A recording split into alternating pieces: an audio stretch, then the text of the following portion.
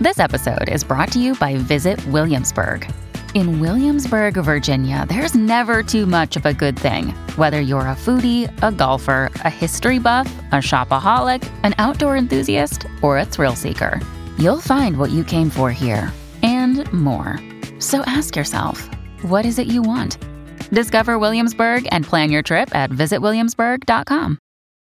When you need mealtime inspiration, it's worth shopping Kroger, where you'll find over 30,000 mouth-watering choices that excite your inner foodie. And no matter what tasty choice you make, you'll enjoy our everyday low prices, plus extra ways to save, like digital coupons worth over $600 each week. You can also save up to $1 off per gallon at the pump with fuel points. More savings and more inspiring flavors make shopping Kroger worth it every time. Kroger, fresh for everyone. Fuel restrictions apply.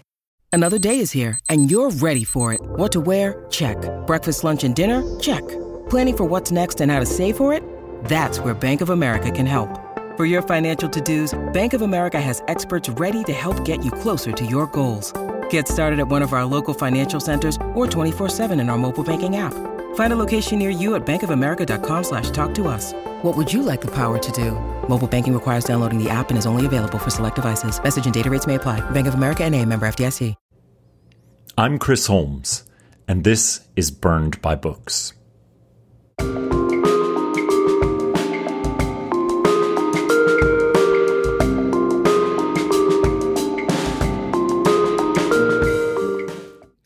A Peruvian Brit named Karina Licorice Quinn has written a novel so full of the spirit of Gabriel Garcia Marquez that I had to stop and double-check that it wasn't he who had actually written it.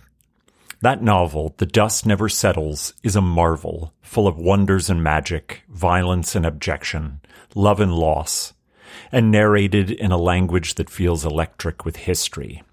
Karina does indeed call on what she refers to as the counter-histories, the untold secondary and tertiary stories of the indigenous pre-colonial people of Peru, specifically Lima, that have been confined to the dust of history.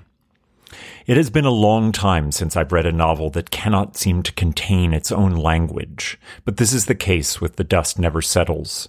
Voices vie for space, speaking in Spanish, Quechua, and English, and descriptions of people and hybridizing culture roll across the page. One World Publishers in the UK, the publisher of two recent Booker Prize winners, has produced as beautiful a physical book as you could imagine. It is a perfect match for this very special novel. Karina and I have a wonderful conversation about belonging in multiple places, in multiple languages, the early influence of Marquez, the need for fiction that can fill the gaps purposefully left by official history, and so much more. While The Dust Never Settles is not yet out in the US, you can order it with free shipping from Blackwell's Books in the UK, making the price a wash. I have links for Karina's novel and all of her recommendations on the website at burnedbybooks.com, where you can also order our new t-shirt. Let's start the show.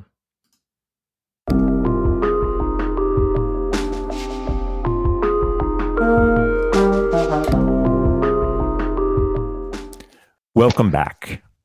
Today may be the first time you're hearing the name Karina Licorice Quinn, but I'll put a wager down that it won't be the last. A Peruvian Brit who splits her time between London and Lima, Karina began her working life as a children's law barrister before earning a PhD in creative writing at Queen Mary University of London.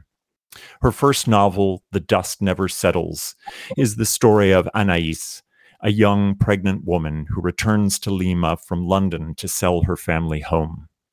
Returning to the Echeverria ancestral home is a catalyst to the unleashing of ghosts. In Lima, at her family's estate, she is confronted with a genealogy of ghosts from her own family line, and startlingly, the spirits of those who worked in the home, built the home, and lived invisible lives all around her family. Karina herself describes the novel as an attempt to bring the counter-narratives of official Peruvian history to life, and to dramatize the sins of colonialism, slavery, and injustice that lie beneath the dust of time past. But the plot itself is less than half the story of this remarkable novel.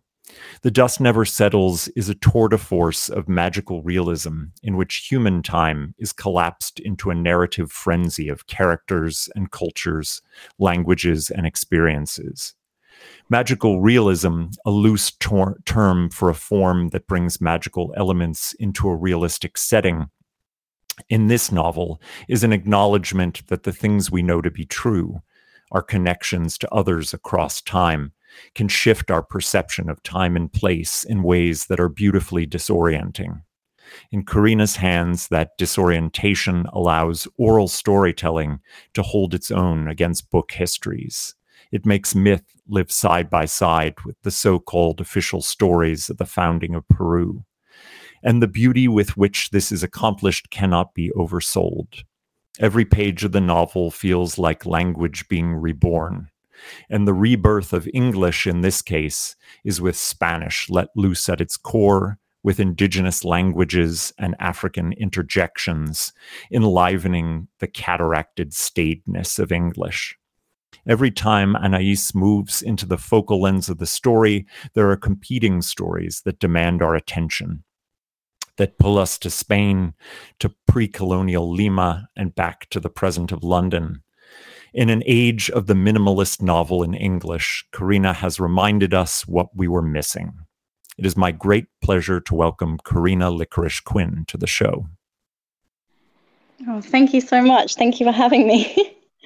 I'm so pleased you're here. And this is a novel that absolutely begs to be read aloud. I found myself reading passages to anyone within earshot. I wonder if you'd be willing to read the section of the novel that concerns the fall of Julia Alvarez Yupanqui. Yeah, of course. Thank you. Julia Alvarez Yupanqui did not stop to marvel at the entanglements of genealogies as Alfarrazes bedded Yupanquis, bedded Echeverrias, bedded Ilungas.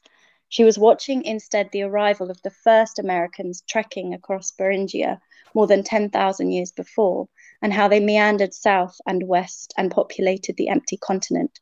She watched too the Polynesian explorers reaching the shores of the Tawantinsuyu in their voyaging canoes, exchanging their chickens for sweet potatoes, and many years later she watched Thor Heyerdahl's Kon-Tiki sail west, carried by the Humboldt current, as he aimed to prove that the Incas had been mariners. She saw too the micro-journeys, her parents rush from the crowded Corralón in the center of Lima to the stretch of dust where they would claim their patch of land and raise 4 walls of straw matting for a home. From there, her own even shorter journeys appeared, her first steps across the cardboard boxes that served as the floor for the one-room shack, her goings back and forth to school, to the market, and eventually to the yellow house on the hill, where she would start work as an empleada aged 15, her plummet from the second-floor window 1 month before her 18th birthday.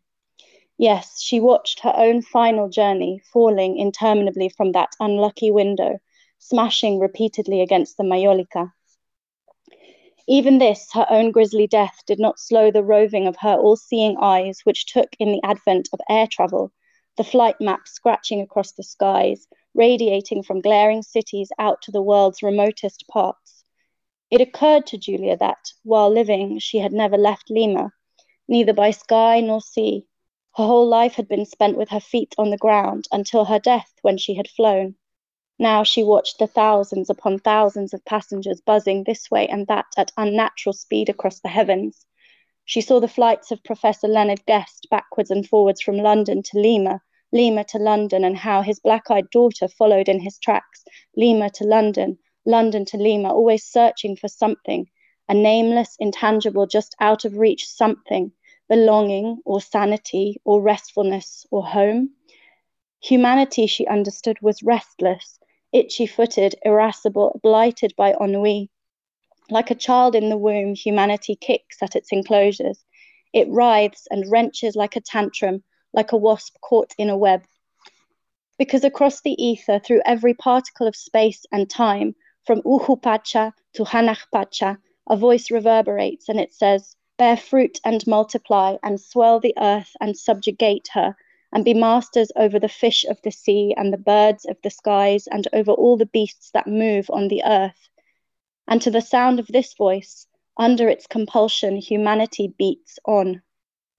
For this vagabond race, she felt pity and disgust. At last the time had come, as it does for every risen saint, after millennia spent watching the migrations of man, for Julia Alvarez Yupanqui to be compelled into action. She had risen so as to see. Now she must descend again to intervene. But in what had come before her, Julia found she could not partake. Pizarro and Atahualpa and Fernando II she could not touch. Try as she might to plunge herself into those moments, to go to Bulanda y Lunga's side as she convulsed with fever, or to help Hamet Alfarraz cross the Alboran Sea, she was held back as if by an adverse wind. Like the dreamer who runs but never arrives, she struggled towards them, but was borne backwards and away. It was only in the events that succeeded her fall that Julia was able to participate, and even then only in the micro. To influence the decisions of presidents, the judgments of high courts, that was not allotted to her. For her were the small things, the daily, the quotidian miracles of little, forgettable people, resurrecting the pets of children, multiplying the pennies in the cup of a beggar, printing the face of Christ on an old widow's toasted bread, little alleviations in the journeys of the common man. This was the calling of Santa Julia Alvarez Yupanqui. That is so beautiful. Thank you so much. I had such a difficult time selecting a passage, in part because I found most pages littered with such beauty. But it was Julia's fall, which is such an important generative piece of the novel that I finally lit upon. And her slow motion fall to her death allows her a vision not only of her own life flashing before her eyes, but of the lives of many intertwined generations of lives connected by blood and kin, enslavement and accident, and on and on. The death of one housemaid becomes a catalyst for a stream of memories that will layer the novel with the richness of history. What do you think is the role of a communal, shared sense of memories in this novel? Yeah, that's a great question. I mean, memory is a central question to the novel, partly filtered through Anais trying to come to terms with her own memory. So interestingly, the novel was originally titled Mancharisja, which is a Quechua word for a soul sickness that exists in many Andean cultures. And it's a soul sickness that arrives essentially through witnessing something terrible or violent happen. So it's a word for trauma. And I think Anais, it becomes clear, is traumatized, but the trauma she carries is actually the trauma of the nation that she has been able to see through the ghosts that she's seen since she was young. So one of the questions that was central to me in writing this novel, and which is why I ended up naming it Mancharisja, although we changed the name for publication, was how a nation negotiates its memory, particularly because Peru, of course, is still working out how it thinks about the internal armed conflict that is generally dated from 1980 to 2000. The Truth and Reconciliation Commission delivered their report in 2003, but the nation is still really working out how it looks back on that time, which was a really bloody and terrible, traumatic time, more so for some than others, of course. Mm-hmm. And so through the novel, although the novel speaks very little about the war, the internal armed conflict itself, one of the things that I was trying to work out is how we negotiate shared memory, whether it's actually possible. And I see the internal armed conflict in Peru as really having its roots in colonial injustices that have not yet been acknowledged or atoned for. And that's kind of how it all spun out into this kind of epic exploration of the things that have been the amnesia that people engage in. Mm-hmm. That means that memories become gilded with dishonesty, I suppose, in how we forget the things that it's interesting to query who we is, right? But in the things that pushed into oblivion in the official memory of a nation. Yeah, that's wonderfully described, and how certain traumas, through this idea that you're prompting here with a kind of national malaise or sickness or spiritual sickness, can be embedded in people who didn't actually experience that, but who understand through a kind of sharing of stories and narratives, but also a kind of understanding of, as you say, the gilding over of histories, have a sense that something is rotten underneath. For me, one of the great pleasures of The Dust Never Settles is its subtle intertextuality.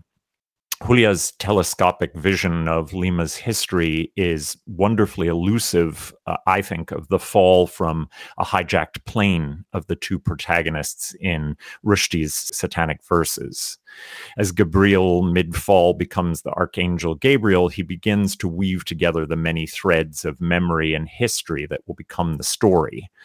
Rushdie is borrowing and adapting from the boom-era writers in Latin America who developed a mature usage of magical realism in the 60s and 70s. Did you feel indebted at all to that tradition as you were employing some aspects of that form in your novel? Definitely. So it's interesting that you mentioned the Satanic Verses, because I haven't read the Satanic Verses, to my shame.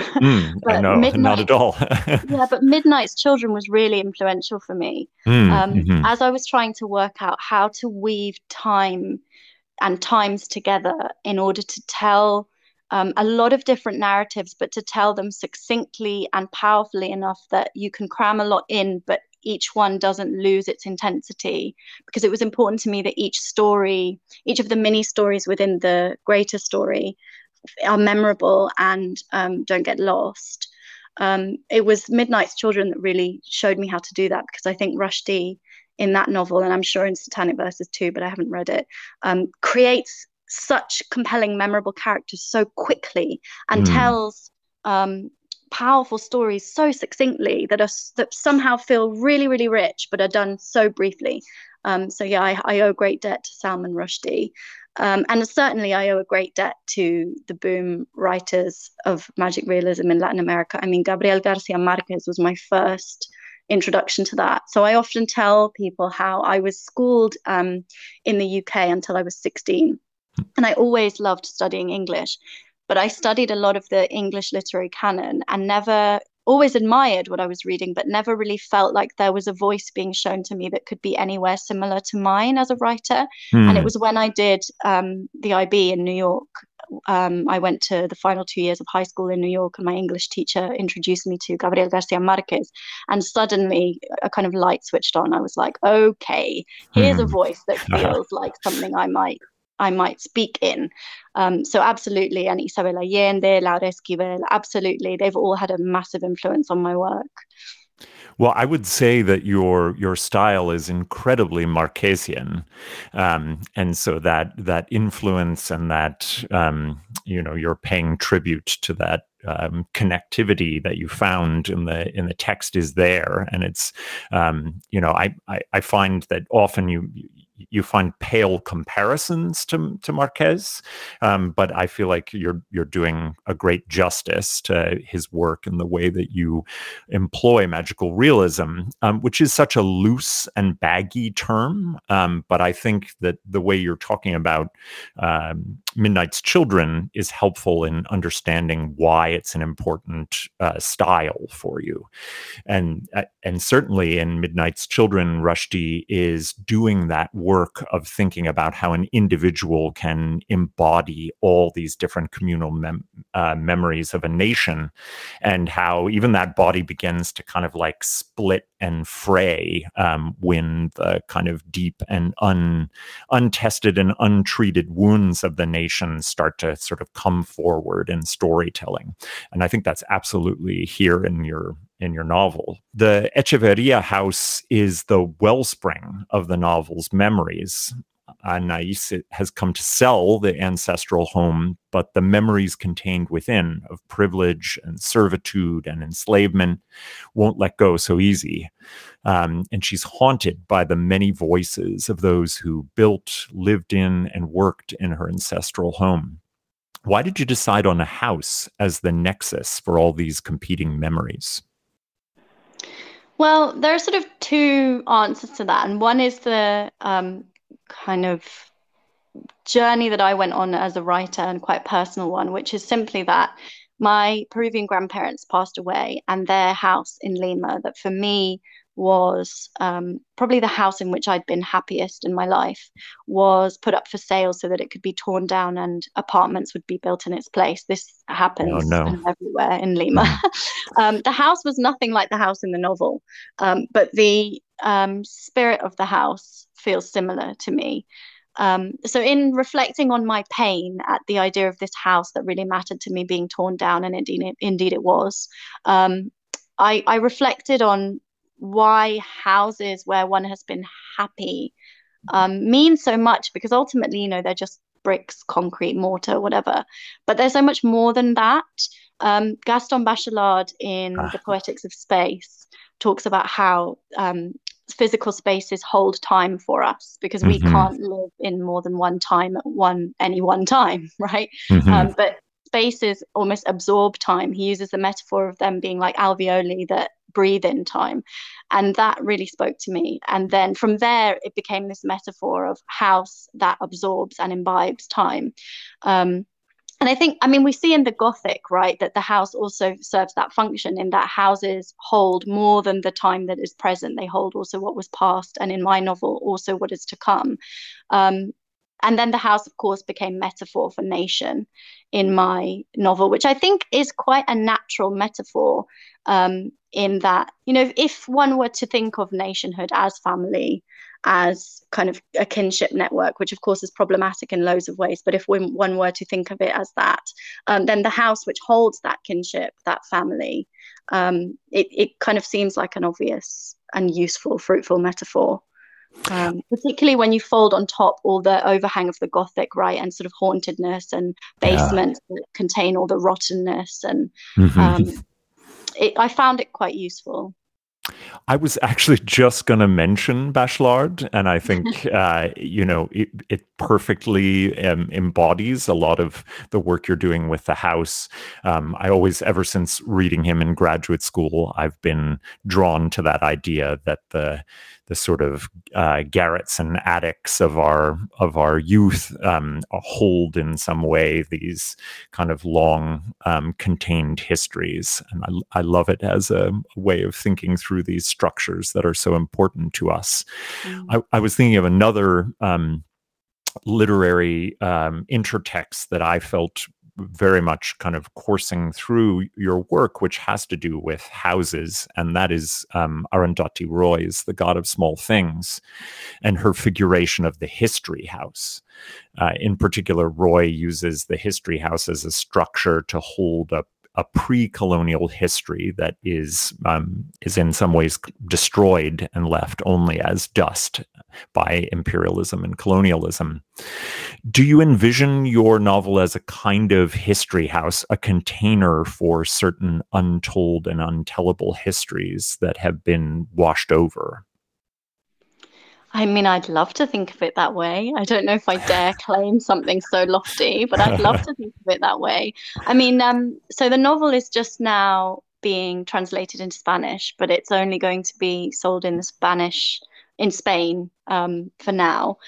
I don't yet have a Latin American publisher, but it's interesting that I wrote in English, but the kind of reader that I had in my head was actually fellow Peruvians, and in particular fellow Limenians, who may think about the the story of Peru in a particular way, that has perhaps forgotten the pain that has been Hmm. pushed to the margins. So it's interesting that I was writing in English, but really thinking of speaking to an audience that would primarily be Hispanophone. Mhm, So mhm. the reason I mention this, to come back to your question, is I'm really looking forward to seeing, hopefully, how it's received in Peru one day when the Spanish translation is hopefully sold there. Because I think it's particularly in that context where this idea of my novel holding all these stories, kind of being a history house, would be most pertinent. And I'd really love to know how those Peruvian readers react to it. Hopefully that will happen. Well, this anticipates a question that I had about the novel being in English, which I guess I felt in a kind of deep-seated way as I was reading it, that although it is a novel in English, the kind of Spanish teeming throughout, and it's the way that it was speaking with such intimacy about Peruvian history, made it feel as though it was something more like a novel of world literature, by which I mean where belonging is less fixed, and it is less about a kind of stated national identity of a novel, and more the belief that you can transgress national boundaries to try and understand belonging as more fluid. Is that something that you thought at all about as you were choosing to write it in English, and but to also, bring Spanish to bear in such a strong way? Yeah, I mean, I didn't necessarily think in particular about how the novel would be categorized, right? So obviously magic realism was something that was floating around in my head because I was drawing on and influenced by writers like Garcia Marquez, Allende, Rushdie. But certainly this notion of crossing national boundaries, or imagined boundaries that national boundaries are, and belonging in more than one place at once, is something that applies to the novel and applies to me, right? So I'm a writer that is in diaspora, and of course that did actually make finding a publisher for my work kind of tricky, particularly in the UK, because Latin American writing, Latin American identity, Latin American history in the UK is much less recognized in the mainstream. I think a lot of publishers and probably readers, but I hope not, kind of see Latin America as not really relevant to the UK. So in that sense, writing something that is so intimately about Peru, but also about being Peruvian British, it took a little bit of work to convince people that was something anyone would care about. And I think that's something that a lot of writers who exist transnationally and write transnationally probably encounter. But certainly in the UK, where any reading that takes place in stories that apply outside the UK borders, I think people will be more interested in stuff that's coming out of the old British Empire, rather than coming out of Latin America, where I think the reaction is like, how does this apply? Why should I care about this? So that was kind of tricky. But yeah, I think the novel is one that probably would fairly be placed within world literature. And I think it's clearly a transnational piece of work. Yeah, and that is interesting because as an American reader, of course, Latin America felt instantly important to kind of my reading life, but also to the way I think of American history writ broadly. And so I hadn't put it in my head that would be a different experience for at least a kind of traditional or even a kind of conservative British reader. But I'm very glad that One World saw fit to see its urgency for the British reader as much as the American. As it concerns your Peruvian Britishness, but also your protagonist, Anais, who is the daughter of, is it an Irish father? Is that right? Am I remembering? No, so he is English. He's English, okay, yeah. Yeah. And then a Peruvian mother, and, she is herself then pregnant with her British partner's child. She worries over what she calls her Celtic complexion, mistaken for a gringa, while regretting that her daughter will be only 1/4 Peruvian and estranged from her culture and people, possibly. This anxiety about who gets to properly belong to a place, a nation, a culture, courses through the novel. What did you hope to say about race and belonging, with all of its nuances and textured complications in The Dust Never Settles? Oh, gosh. I'm not sure I hoped to say anything because I'm quite nervous about saying anything. Understandable, yeah. But I wanted to open up questions I think that's what I always hope my writing will do, is just start a conversation. And these conversations are ones that I've been having with myself my whole life. Because, I mean, growing up in Peru, I was always the English girl. And in Britain, I was always the Peruvian girl, which as a child from kind of mixed cultural heritage, I'm sure all children who have kind of dual cultures or more go through this crisis of identity, where every time you fly back and forth, or every time you move from kind of one family household to the other, you become labeled differently. But it is sort of confusing, especially when you grow up I spent a lot of my childhood in the English Midlands, which is not especially, or wasn't then especially diverse. So you're comparing yourself to all the other children who are just one thing. And you think, okay, gosh, am I some sort of strange hybrid freak? What is happening? And of course, in those days, there was still the attitude that sort of raising children bilingual was confusing for them, and that was a bad thing to do. I'm glad that my parents ignored that. But, you can't constantly come across mindsets that tell you that you're odd. And when you're little, you kind of think, yeah, I probably am odd. Now that I'm a grown up, it's fine. But certainly, I am a mother now, but when I was thinking over years about, will I become a mother? I'm married to an Englishman. So again, one of my big worries was that when I have a child, will they appreciate Peruvian history, culture? Will they speak Spanish? Will I be able to raise them with an appreciation of Peruvianness, whatever that might mean, or whatever it means to me? And am I entitled to do that if they're only going to be, notionally a quarter Peruvian? Like, should I be doing that? Particularly now that there's so much angst about, cultural appropriation and things. Oh, yeah. So all of that sort of was an overhang to my mind. And then in Peru, there are huge questions about, Peru's culture has been influenced by all the waves of migration that Peru has had, through slavery, through indentured workers that were brought from Asia, through various waves of migration from Europe. But I think the contribution that has been made by Asian Peruvians and Afro-Peruvians is often ignored. And the kind of dual heritage that gets emphasized is always the dual heritage of the Spanish and then the Inca. With a focus on the kind of nobility of the Inca, right? Ignoring all of the non-noble, regular indigenous people that existed and continue to exist in Peru. And I hoped that a little bit the novel would just highlight all the contributions that have been made to Peruvian culture and should be acknowledged and admired. A lot of the time, those contributions are whitewashed, and what they've contributed to the culture is lifted up and sort of centered, but the people who have done the contributing and done the inventing and done the work of creating get invisibilized. And I hoped that the novel would do a little bit of work of reminding people of the actual people who did the contributing. Well, you use a very powerful artifact of memory in the novel of the Luba people, who are from what is now the Democratic Republic of Congo.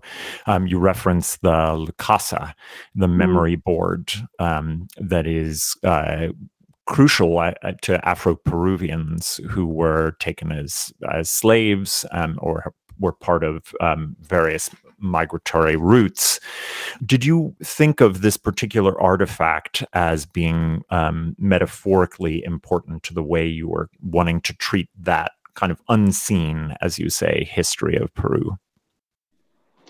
Yeah, definitely. And I was quite nervous about including the Lukasa because I went to Lima to do archival research on, among other things, slavery in Peru, and looked through so many old manuscripts, including sort of lists of people that were brought in enslavement and where they had come from. But there was no, beside these sort of lists and numbers of people whose bodies are being treated as commodities, there was nothing of narrative or of substance to tell me about what their lives were like before they came over, the cultural things, stories, practices that they brought with them. And so I had to do quite a lot of digging to find something that would exemplify the kinds of practices and cultures that these people would have come from.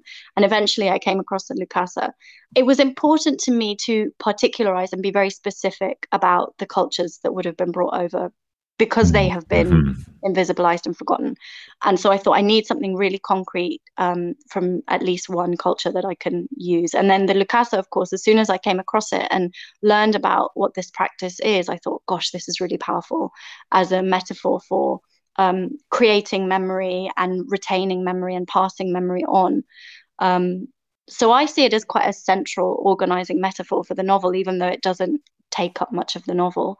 And I actually have an article in which I speak a little bit about the Lukasa coming out in the Journal of Transatlantic Studies next year. Oh, fabulous! Yeah, I was struck by it as quite a powerful metaphor, and perhaps a competing one to the house, because obviously this is, the Afro-Peruvian folks in your novel would not have had access to live in an estate or even a fixed house like that. And so the way that you have an architecture that can hold memories changes and becomes more sort of micro, but still very powerful, and still evocative, and something that can be added to by generations and then traced back. So I found it to be a very powerful competing narrative. Yeah, I love that interpretation. And I guess also an obvious comparison between the two is the sort of selfishness of a house, right? Whereas the selflessness, or the kind of service that the Lukasa is about serving the community, and giving back and holding memory, but holding memory for everyone, rather than erecting walls that hold memory for a select few and exclude everyone else. Yeah. Certainly the walls of the house, right? The walls and the gates and the fences of the house are a really important symbol in the novel of exclusion and privilege and oppression through exclusion, which of course the Lukasa memory board is not like that at all. It's to be shared. So one is a closed door and one is a very open door. I like the way you formulate that. So the dialogue of the novel, as I mentioned, is peppered with Spanish, interwoven and supplemented with dialects and traces of indigenous languages. And indeed, the novel itself marks its chapters in alternating Spanish and English numbers. Did writing the book help you better understand the relationship between language and belonging to multiple communities, as both you and Anais do? I think the novel more just expresses the understanding I already have. I actually wish it had more Spanish in, but I kind of was aware in writing it that if it was too infused with Spanish, at some point it probably entirely excludes the monolingual Anglophone reader. So I did have that in my mind. At some point in my life, I'd love to write a completely Spanglish novel and have it published. I mean, my experience of language, my whole life has been moving between Spanish and English, and indeed speaking in both at the same time. And so it's important for my work to reflect that as a reflection of my own voice inside my head, and my own voice when I move through the world. The inclusion of mainly Quechua and smatterings of other indigenous languages was a conscious decision for me, because I thought it was important to have that representation there. So much to my shame, I don't really speak Quechua. I feel that I should, and I'm trying my best to learn in the minimal time that I have available to me. But I thought, if I'm writing a novel that is really quite explicitly politically opening up conversation about oppression of indigenous peoples and the wrongs of colonialism that haven't been acknowledged, if there is no Quechua in this novel, that is going to be a problem. And so I really did my best learning Quechua that would be relevant and including it. I would love it if there were more, but I don't speak good enough Quechua to do it. I'll try in the future. Sorry, go on. No, well, I was going to say that it did strike me as a political decision to leave the Spanish and Quechua untranslated. I mean, there's a glossary, but in the moment, it's untranslated, and for a monolingual reader, it is then requires a kind of contextualization that is very easily done, but it also is a reminder you are not necessarily the audience for this particular moment in the novel. And I feel like that's, there aren't that many novels still that do that. And even though it's become more prominent, I think it was certainly a conscious decision on your part, and had to be one, I'm sure, in conversation with the publisher. Were you very conscious about deciding that, or was it just the natural way that you wrote it? Yeah, so I was really influenced by Doris Sommer's notion of slaps and embraces in the book. Oh, what is the title of it now? Something like Proceed with Caution when Engaging Minority Writing in the Americas, or something like that. I've probably completely butchered that title. But in that book, Sommer talks about texts which consciously push the reader away a little and remind the reader, you are not the reader here. And I spent quite a lot of time thinking about who the narrator was speaking to. And certainly the narrator isn't really speaking to the Anglophone Brit, even though that I knew was going to be my first audience, because it would probably be published first here in English, not in translation, and it would be the Brit who would read it first. As I said earlier, really in my head, I was sort of talking to Limenian Peruvians, probably privileged Limenian Peruvians with primarily European heritage. That's really who I was in conversation with, in notionally in my head. And so the Anglophone Brit, the Anglophone reader anywhere, I feel like that pushing away through the inclusion of the Spanish and not translating it immediately, not italicizing it and therefore othering the language, which is a conversation I had with my publisher. There is that pushing away that happens. I actually, and that for me was conscious and intentional, partly because that's the pushing away that my mother and my sister and I experienced in the English Midlands. There was xenophobia, and we were quite often told to stop speaking in Spanish in public in quite aggressive terms by people. And so for me, sharing that experience with the reader of saying, here's how it feels to be pushed away a little. How does that feel to you, was important. But I also wanted there to be a welcoming back in, which is why I ultimately accepted to put the glossary in the back. I originally wasn't sure about that idea. And then I thought, well, actually, if I'm pushing the reader away a little, let me then extend a hand of friendship through the glossary again. But accessing the glossary requires some effort on the reader's part. They have to intentionally go there. They have to flick the pages. They have to use their memory to retain the information. So there's that kind of give and take, which I think is nice.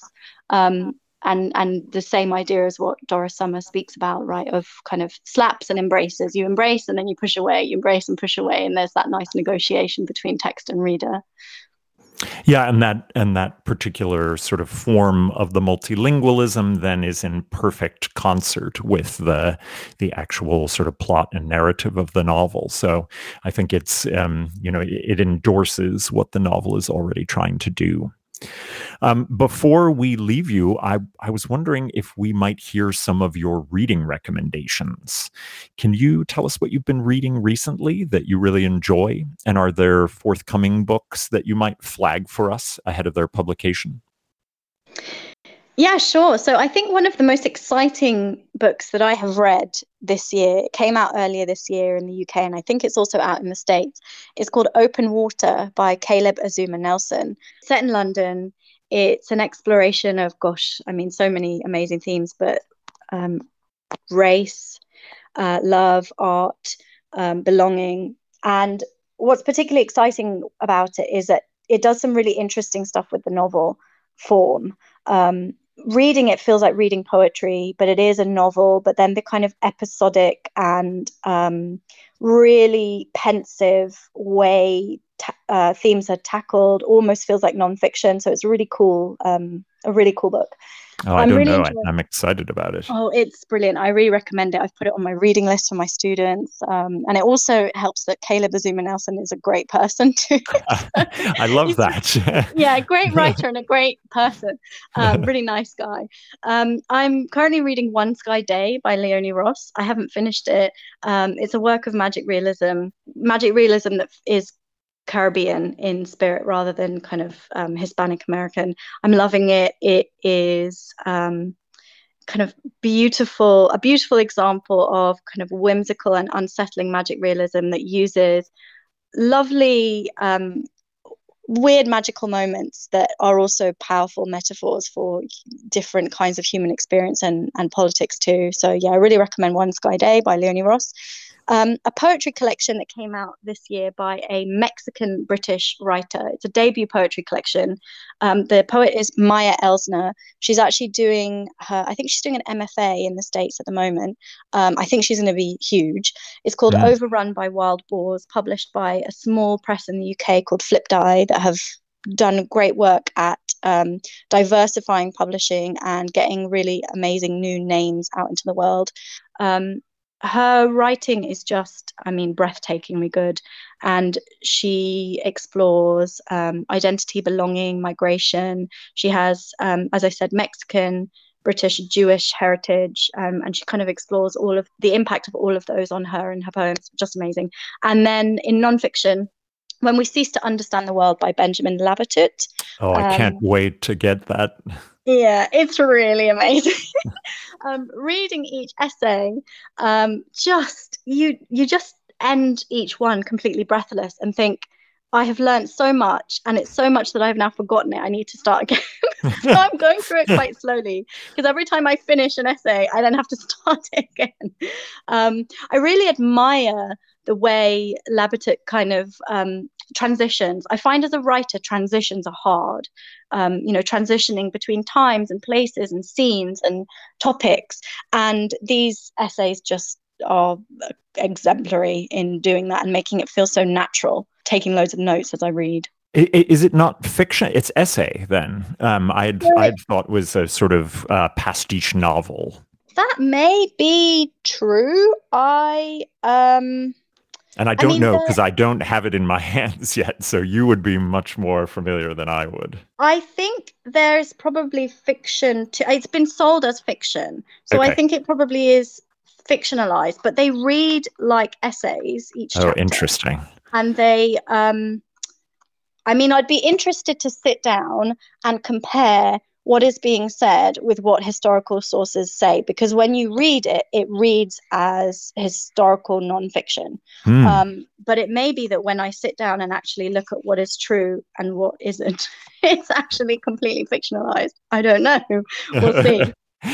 Right now, I'm kind of just enjoying the journey. Well, that makes it more exciting rather than less exciting, I think, to have that kind of wonderful confusion of genres. That's my favorite kind of novel. Yeah, and this question of sort of, as a writer, what you do with history and what you do with when you write in the spaces in between historical fact is an interesting one. Because, another way of interpreting my novel is that it's a historical novel. But of course, I've had to do a lot of making up of things in the gaps that exist in the archive. So it's an interesting question, at what point something that draws on history but fictionalizes the gaps in between, when do we move from kind of history to fiction? It's an interesting. Yeah, and I wonder if a better way to actually talk about so-called official histories is that they make up things to fit the gaps and the transitions, but we never dare to speak of history in those terms. But that might give fiction its proper place as a parallel and equally important discourse of what has happened in the past. And certainly that's what your novel feels like as a reader. Yeah, on Labatut's book. So it's interesting because I'm looking at the back and it clearly says fiction. And of course, shortlisted for the 2021 International Booker Prize. But when I picked it up in the bookshop, it was on a table with nonfiction. Oh, fascinating. Interesting one. Well, these are amazing, and I love the fact that except for the last, I don't know any of them, which is going to make for great reading, which is exactly what I selfishly hope for these things. It's been such a pleasure talking to you, and I really appreciate you taking the time to come on the podcast today. Thank you so much for having me. It's been really fun. Thank you. I'm honored that you asked me. Have a great day. Yeah, you too.